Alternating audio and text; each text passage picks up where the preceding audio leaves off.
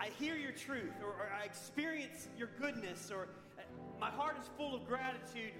And then the very next day, all of a sudden I start to feel anxious again, or I start to feel insecure, or I'm not quite sure how a situation is going to be controlled. I see how easy it is for my heart to wander in those moments, for my mind to get distracted, for my judgment to become clouded by trying to grip my own life and control it the way I want it to be, or maybe I just stop even caring what you say because all I can hear is what I want in that moment. Lord, forgive me for that.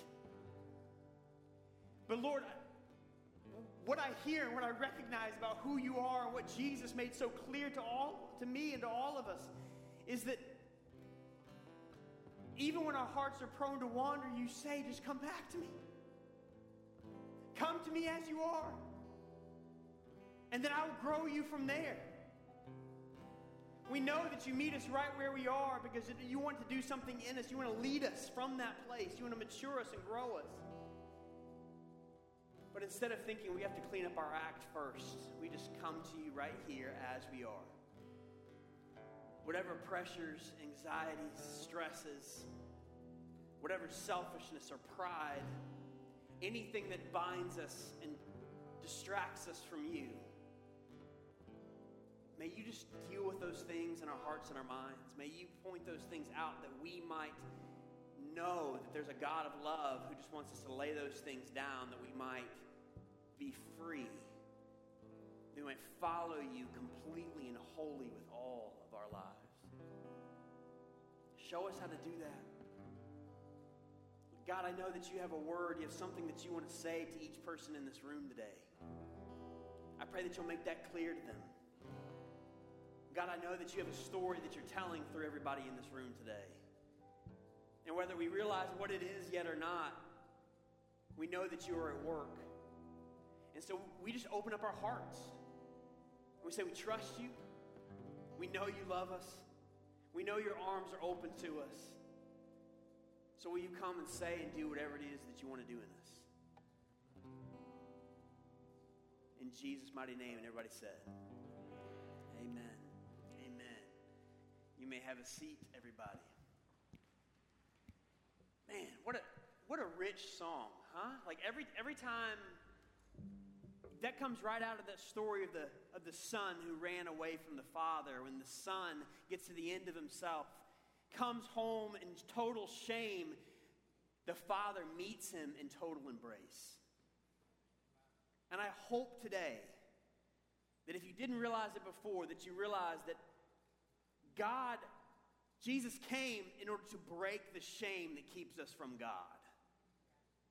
That shame cycle that says, you're still not good enough. Jesus came to undo all of that. I mean, I'll explain more about that here in a moment. But, man, it's really good to see you guys this morning. We are continuing worship and opening up Scripture together. We are back in the Gospel of Mark in this action-packed account of Jesus' life. Now, so far, we've been in the first 8 chapters of Mark. And we followed Jesus across this northern region of Israel, predominantly in an area called Galilee. And we've so far heard his announcement that God has come, the kingdom of God has arrived. We have beheld his power to heal and set free. We've experienced his challenge to the religious leaders. And we felt his compassion for the desperate. But now, as we reach Mark 8:9, we see that Jesus has now made a turn south and he's beginning a journey toward Jerusalem. Why? Because he knows that a cross awaits him there. And he even tries to let his disciples in on this. What is about to happen to him. And even though they don't understand, he consistently lets them know that what's about to happen is no accident, but is the actual plan of God. And as his journey turns south, though, he stops off in the town of Capernaum to have what is a sobering teaching moment with his disciples. And as the cross's shadow looms over him, Jesus explains to these guys who are following him that if you are following me, you're going to have to take up your cross too. And for those of us here in this room who would say that we are followers of Jesus and who are seeking to model and become like him too, if our King became a servant who gave himself away in love for us, then we do the same. So if you remember last week, we particularly looked at the first half of what Jesus said to his disciples in that house in Capernaum and saw that he was specifically applying that if he was a servant king, then we are to serve one another within the church, honor each other as children of God. And so that was a lot last week. If you missed last week, please go back online, listen to Jesus' words here. Allow them to sink in. But this week, we're going to look at the second half of what Jesus says here at the house in Capernaum. But instead of focusing on our relationships with each other, Jesus' focus now is on you and me as individual followers of his. But I'm going to tell you right now, he holds nothing back. What he's about to say are arguably his most provocative words in the Gospel of Mark. Because he's not going to hold anything back. And if you have a problem with what it is he says today, listen, take it up with Jesus, okay? I'm just going to say that right here. Take it up with Jesus. But we're going to look at it honestly. Even though some things may be hard to hear in Scripture, we're going to look at them honestly. But please, I want to tell you one thing before we read it. Even though what we're about to hear is hard at points to hear, don't miss the central message of what Jesus is trying to say. Don't be so focused on the difficult or the hard part that you miss the main message of what Jesus is saying. You know, when I was in high school, the church that I went to had invited a guest preacher to come preach one Sunday. And I'm sure this guest preacher had a lot of great things to say. But honestly, looking back, I only remember one thing he said. And I remember this. He got up in front of the church and he started snapping like this. And he said, "Every time I snap my fingers, someone is dying and they're going to hell. What are you doing about it?" I'm not exaggerating. Now, did he have other things to say? Did he talk about Jesus? Probably, right? But all I remember that day was going to hell and what are you doing about it? So much so, and I'm not exaggerating in the least. I was so terrified by that I walked out of church that day, and I don't know why I picked this place, but I went straight to Walmart. And I found the most unsuspecting person in Walmart, which was this lady stocking shelves. And I just walked up to her and like a frantic, I'm like, "Where are you going when you die?" And I will never forget her terrified face.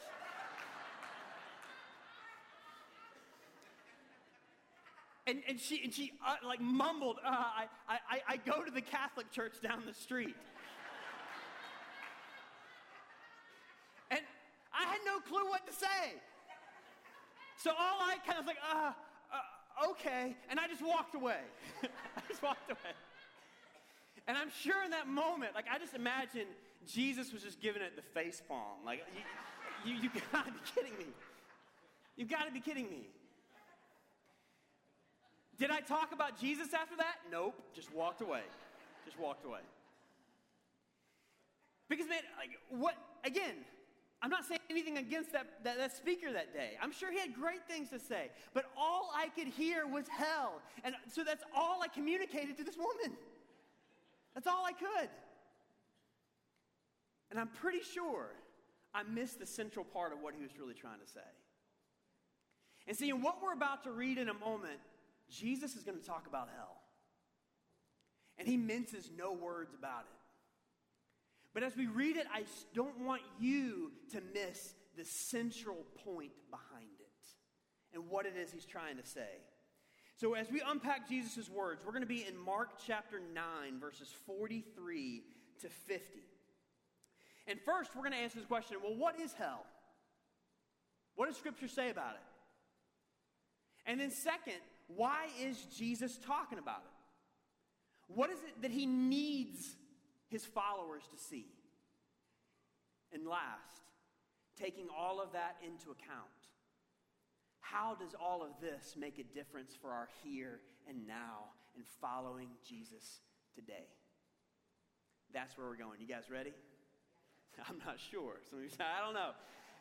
We're going there anyway. Everybody stand up with me. Mark chapter 9, verses 43 to 50. I'm going to read this out loud while you can follow with me. Verse 43, again, this is Jesus speaking to his followers. If your hand causes you to sin, cut it off. It is better for you to enter life crippled than with two hands to go to hell, to the unquenchable fire. And if your foot causes you to sin, cut it off. It is better for you to enter life lame than with 2 feet be thrown into hell. And if your eye causes you to sin, tear it out. It is better for you to enter the kingdom of God with 1 eye than with 2 eyes to be thrown into hell, where their worm does not die and the fire is not quenched. For everyone will be salted with fire. Salt is good, but if the salt has lost its saltiness, how will you make it salty again? Have salt in yourselves and be at peace with one another. And if you can, pray after me. Say, God, open my heart, open my mind, transform my life. In Jesus' name, amen. You may have a seat. So I think it's pretty fair to say that a lot of us in here can make a case that these are the most provocative words in this gospel. We just talked about severed limbs, unquenchable fire, and worms. Like, whoa! If you can't help but to have a visceral reaction to it, I think that's part of it, right? But what is it that Jesus is saying here? And why is it that he's saying this? Why would he describe this in such a visceral, unapologetic way? Gosh, I need us to get this. See, Jesus wants nothing more for us than that we spend eternity with him. Jesus wants nothing more for you than you spend eternity with him. One of the big questions Jesus is answering or getting at in this passage is, well, what does happen after we die? But that question alone, man, it makes us squirmy, doesn't it? It makes us uncomfortable, especially in the 21st century. Lydia Dugdale is a medical doctor, and she's a Christ follower who wrote a brilliant book called The Lost Art of Dying. And in it, she describes, she says, prior to the 1950s, she says, death was a more normal part of life.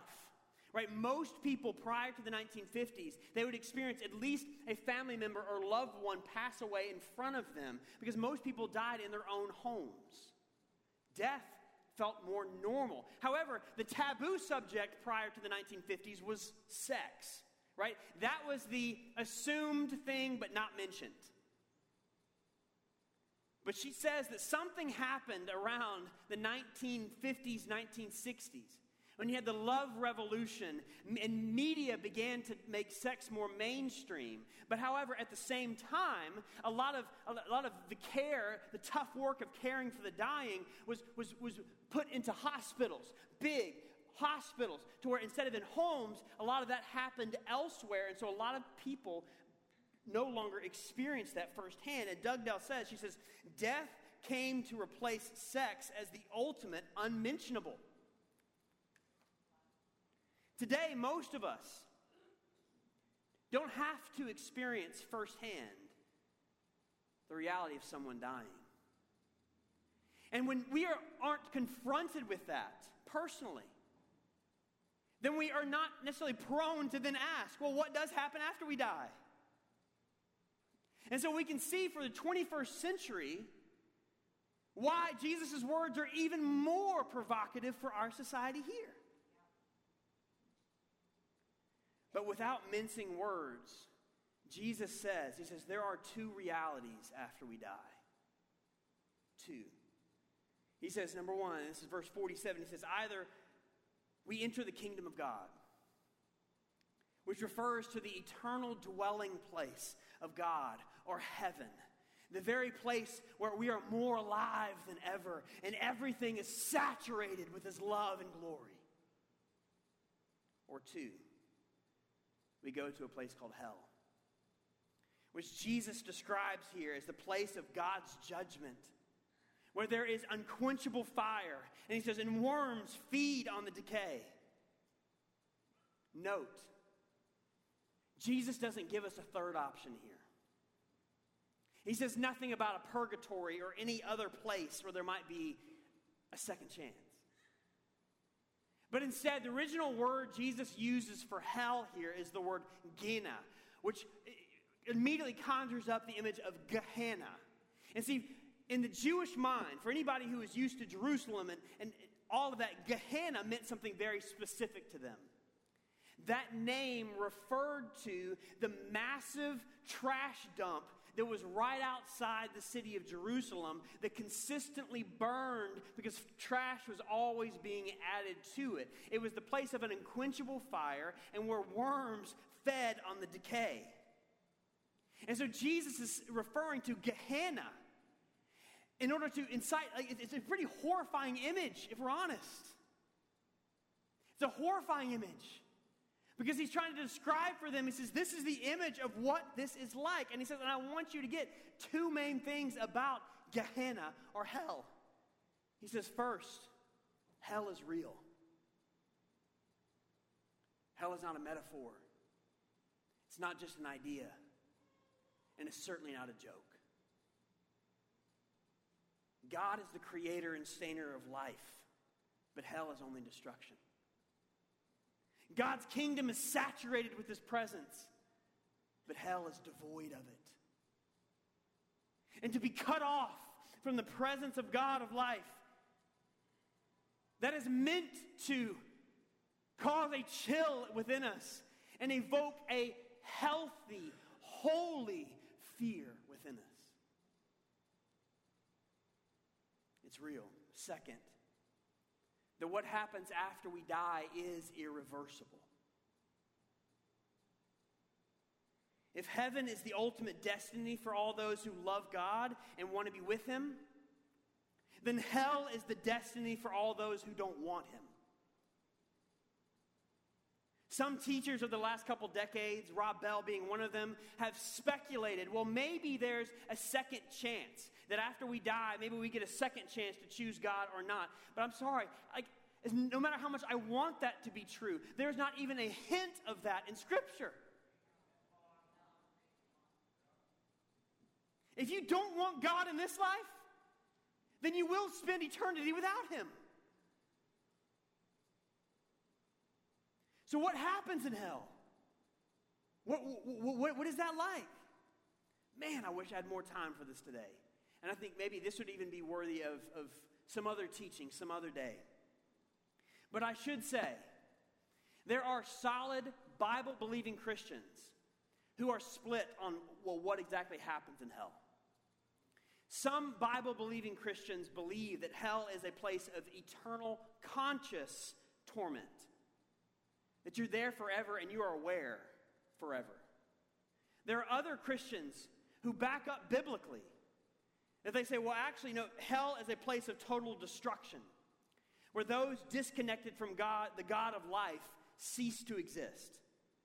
So is hell a place of eternal punishment, conscious punishment? Or are those who go there just wiped out from existence? Now, you may have grown up in a tradition that taught you just eternal conscious torment. Or maybe just taught you the other way. But I would encourage you, If this is something that you're not sure about, then study Scripture on your own on this. Because personally, if you ask me, what is it? I'm not sure yet. I'm still wrestling with Scripture on that. But the truth is, I don't want to determine my view of hell based on what I want it to be. I want to try to study Scripture and take it from here, right? And I've seen a lot of valid arguments on both sides to support that. And so that's something, honestly, I'm still wrestling with. I'm not sure. But either way, if we do take Scripture seriously, we do have to realize that hell is a real destination for those disconnected from God. And once there, separation from God is irreversible. But see, this is why the good news of Jesus is so good. Because Jesus wants eternal life for us, not death. And this is why he sacrificed himself to save us. Because of our sin and rebellion against God, we deserve death and judgment, not Jesus. But God laid the full weight of our sin upon his innocent Son. And when death was our destiny, Christ became our sacrifice. And he took our sin upon his shoulders, and he went down into our death. But unlike us, death and hell could not hold him because it had no right on him or to him. So the spotless Lamb of God rose again, breaking open the grave for all of those who would give their lives to him. And this is not because we deserve it. Oh no, not because we've earned it, but it's because God is that good. Man, I know we've all asked the question and probably heard the question, why would God even allow hell? But what's interesting to me is we rarely ask the question, knowing who I am, why would a holy God ever allow me into heaven? And the only answer to that question is Jesus. It's Jesus. That we are saved from the judgment of God and a godless eternity when we believe in what Jesus has done for us and we commit our lives to him. And see, the reason why such provocative words, Jesus, is because he loves you that much that he doesn't want you to experience that. He wants to provoke you to turn to him and know him. It's only love that causes him to share this. And if heaven and hell are real eternal places, then how does that change our lives today? Because truth is, man, we don't create eternity around what we want. Like, we mold our lives today around the reality of what Jesus says eternity is. It doesn't matter what we believe. What matters is what is true. And we can believe something our whole lives and find out at the end of life that's not true. So what does Jesus say? And if our eternity hinges upon whether we have a connection with Jesus, then what should we conclude for our life now? That it's better to follow Jesus through the fire in this life than to spend eternity without him. And Jesus is laying out for his disciples as strongly as he can because he needs them to take this seriously. He says, I don't want you to live this life and miss this. He says, if your hand or foot causes you to sin, cut it off. If your eye causes you to sin, tear it out. He says, because it's better that you lose one of these things than spend all eternity separated from God. Now, how are we supposed to take that? In the 3rd century, there was a Bible scholar and Christian philosopher named Origen of Alexandria who took this command literally. And because he was having a hard time controlling his sexual desires, he literally castrated himself. It didn't take too long after that, though, for the church powers that be in the Mediterranean world to outlaw such a practice. Right? Like, whoa, hold up, man. Because, why? Because, like, if my eye causes me to sin and I take that out, guess what? I can just as easily sin with my other eye. Because we know that the eye is not the root issue, right? It's my heart. It's my heart. But Jesus is trying to communicate here. He isn't talking about physical amputation, but spiritual self-denial. In Jesus' day, a lot of teachers commonly referred to sins with certain body parts. You know, so your hands referred to what you do or your habits. Your feet referred to where you go. Your eyes referred to what you see. So you put it all together and you realize Jesus is really encompassing all of life and all of who we are here. And Jesus is saying that it's better to practice healthy self-denial in this short life than hold on to our sin into the unquenchable fires of hell. You tracking with me so far? You guys okay? If you say no, it's okay, right? His point, sin is serious. And our decision to cut it away must be treated as final, not halfway. In Mark 10, which is the very next chapter after this, we read about this rich young guy who asked Jesus, point blank, well, how do I inherit eternal life? And this guy, man, his life looked picture perfect. He was successful. He was moral. He was a good guy. Right? I'm sure he was nice. But the passage says, because Jesus loved him, he looked at him and he said, you lack one thing. Go, sell all that you have and give to the poor, and you will have treasure in heaven, and come follow me.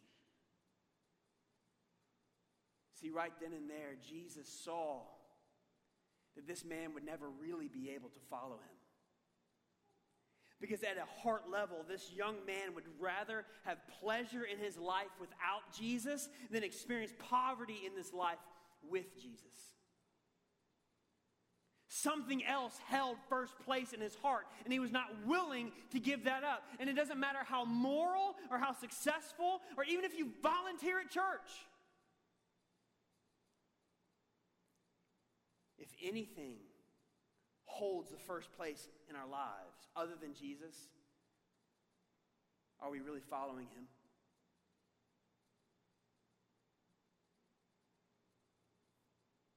Because Jesus will not allow us to follow him halfway. He will not allow us to pay him mere lip service. If the sin that separated us from God was so serious that Jesus sacrificed his life for it, ought we to treat sin the same? But no one can cut the sin away for you. You can't wait for your mom, your dad, your friend to do it for you. That's a decision between you and Jesus. And yes, when we deny ourselves and when we cut off certain habits and things in our lives that we know are not of God, is it painful? You better believe it. It hurts. But this is exactly why Jesus says, if you're going to follow me, you have to take up your cross like I did. But I tell you, there is nothing this world can give us that can light a candle to an eternity with Christ. Please hear me. If we see what our Lord was willing to do on behalf of our sin, how can we treat our sin flippantly, like our pet venomous snake that we just keep around? But let's go back to the hands, the eyes, the feet. Regarding our hands, are there habits in our lives that we don't want anybody to know about? That we just keep on the side, but we know is getting in the way of our relationship with Jesus? Talking about our feet. Are there places that we go, situations we're putting ourselves in consistently that is putting temptation right in front of us and nearly making it impossible to say no? Talk about our eyes. Am I reading, watching, viewing, taking in things that I don't want anybody else to know. You know, this past year saw an unprecedented rise in the amount of hours of online porn viewed. Do you realize that what is impure can't dwell with what is pure? If that's you, get help. Talk to somebody. What do you need to do to cut that out of your life? Would you be willing to go as far as to get software on your computer to tell somebody, to get honest about it, to do something that you might lay that down before Jesus and say, I want no more of this. Cut it off. And then when we take our sin, whatever it is, you know what we do with it? We metaphorically nail it to the cross of Christ, knowing that the grace of God always meets us there. Always. Just as we sang, run to the Father. And this is exactly where everlasting life begins. Some of you, you've already given your life to Jesus, man. You know exactly what I'm talking about. Like, you've begun that journey that with the relationship with God. But an everlasting life with the living God begins at the point where we say, Lord, here's all of my life. All of it.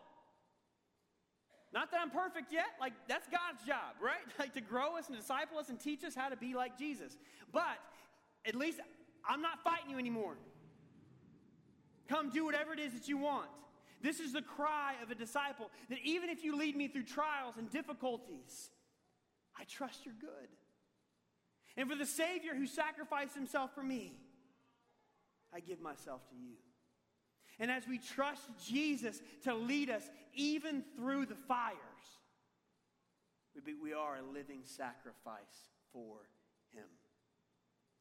So before Jesus could leave Capernaum, he has a couple more things he needs to say to his disciples. A couple things that I felt the need to clarify here.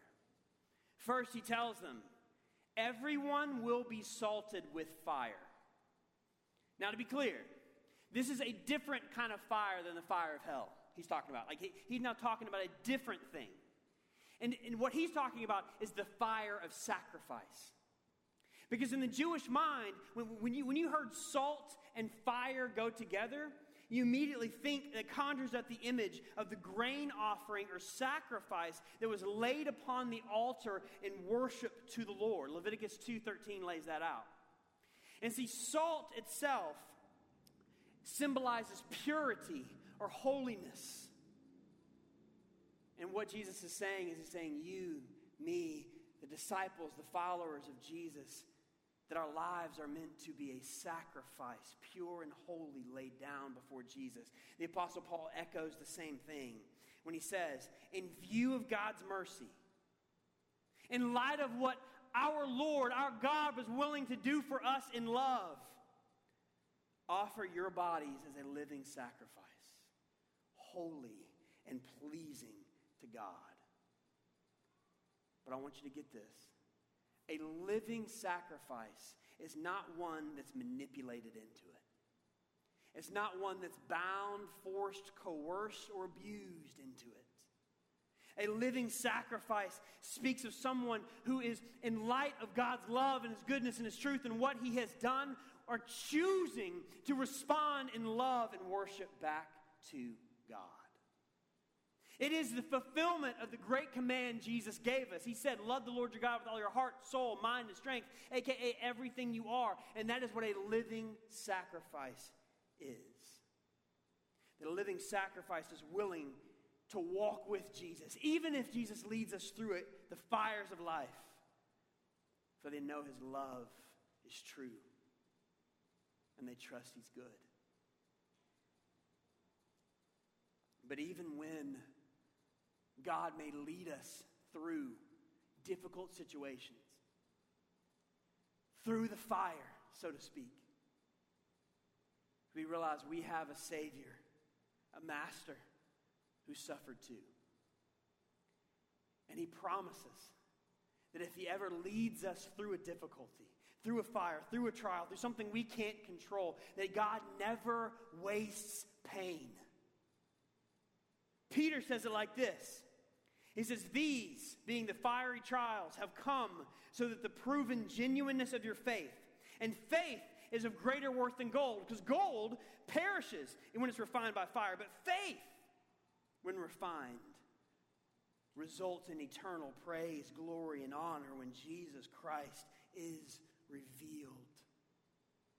And that any time Jesus leads us through a fiery trial, it's to refine us and make us holy like Him. Or as Jesus puts it here in verse 50, He says, anytime I lead you through the fire, it's to make you salty. Now, why would He say that? Because He wants us to understand the nature of it. And salt serves two functions in that day. Number one, salt was a preservative, preserving meat and food from decay. If hell is a place of worms and decay, the followers of Christ work in this world as a preservative force. Instead of using our hands, our feet, and our eyes for other things, our hands raise up the broken. Our feet go where others are afraid to go. Our eyes look for the lost. This is what it means to be a holy, purified follower of Christ. It's preservative, but two, salt also heals wounds. It's a healing agent. If hell is a place of death, followers of Christ bring fresh life. And we do so as we learn to speak truth, even when it stings. We speak grace to trauma. We speak calm to anxiety.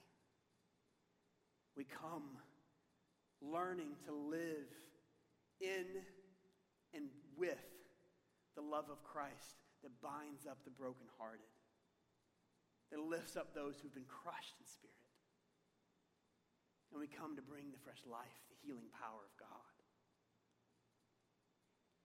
But Jesus says, don't be fooled. Salt can lose its saltiness. And in that day, salt lost its saltiness whenever it was intermixed with chemical impurities, impure substances. And that's exactly why Jesus said, man, do you realize that for a follower of me, like sin is not who you are anymore? You have the pure Holy Spirit within you. How can what is impure dwell with what is pure? And if each of us, my desire for my life, I want to be that salt. I don't always know how to be. I want to be a preservative. I want to be a healing agent in the midst of this world. I want to be used by God, don't you? But Jesus says that if you want to grow in that, He says, then you have to learn to walk through the fires of life with Him. And some of you guys know exactly what I'm talking about. Because, man, if any of you have been through one of those situations, maybe when you didn't have any money left, you didn't know where you were going to live, a relationship just broke up, someone you loved nearly just died. We all go through these fiery trials and we feel confused and we feel in the darkness and we feel like all we have is Jesus. And when we walk through a season like that, all of a sudden, all the superficial, vain things that we used to care about just don't matter as much anymore, do they? And all of a sudden, God begins to show us what truly matters in this life. That Jesus is enough. And that even if we have to deny ourselves, and even if it's painful to give up certain things, we look at the cross yet again and we remember if anything we're going through, He's already faced it. And anywhere He leads us, He goes with us. And anything He does in us, it's always to make us like Him. The God who became a sacrifice for us is the same one who refines us that we might burn brightly with His glory.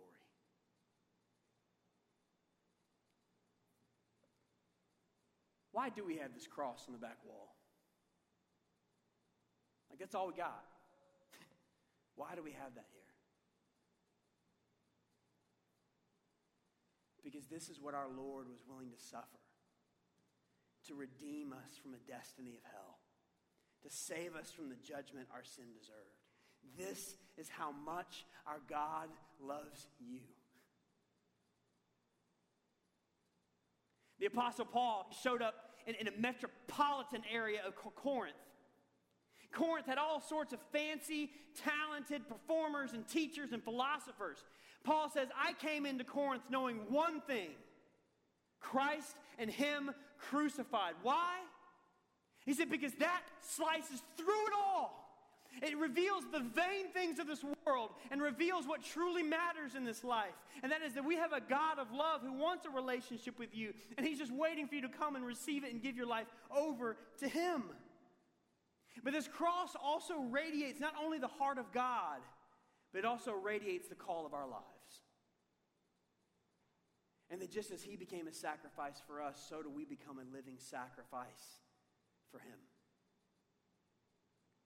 But to be fair, to use the word sacrifice for what we give Him, is that even really the best word?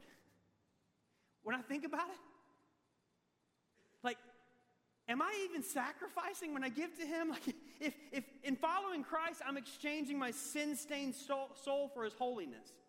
If in following Christ, I'm exchanging my temporal life for His eternal presence, my pitiful attempts at recognition for His everlasting glory, my feeble attempts of control for His sovereign plan across history, my cheap earthly performance-based identity for one that never spoils or fades as a son or daughter of God for eternity, is it even fair to call what I give Him a sacrifice?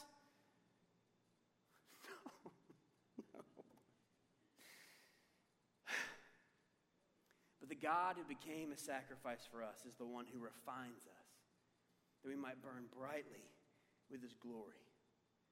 Church, please don't fall for the lie that our way is better. Please don't fall for the lie that giving up our lives for Christ isn't worth it. Please don't fall for the lie that because I don't want this to be true, it must not be true. Please surrender all that we are to Him. And I want to encourage us. The worship team is going to come on up. If you know, man, like I got some things I'm holding on to that I just need to lay down before God, I want to encourage you to take a step of faith this morning. And as the worship team sings this next song, I want you to come down and stand right here or kneel down here, whatever you want to do. Because sometimes we need a tangible, practical step, literally, as a sign of our commitment to Christ. Will you come down here? And I'm going to ask all our prayer partners in this room, if you're in here and you see somebody come down, can you come down and just lay hands on them and pray for them? If you're not a prayer partner and you want to come down and pray for somebody, do it anyway, right? Like, that's fine. But I want us let's not pretend. Let's take this as a moment where God says, I want to liberate you. I want all of you. And I want you to know all of me. Is He not worthy of it? Is He not worthy of it? Yes. Lord Jesus, will you search me? Will you know me? See if there's any grievous way in me and lead me in the way everlasting. Thank you, Jesus, for loving me so much that you gave up everything on a cross in order to save me. And Lord, I give you permission that if there's ever anything in my life that I'm keeping between me and you, things that I'm just not willing to give to you, that you'll just show those to me. And that as I look at what you have done for me, may I be willing to lay that down for you. That I might live pure, holy, as a preservative, a healing force in this world. In Jesus' mighty name, everybody said. Will you stand? If you want to lay something down, just come on down. You can kneel, you can stand. If you want to pray for somebody up here, do it. Let's just spend this time, whatever God's asking us to do, let's do it.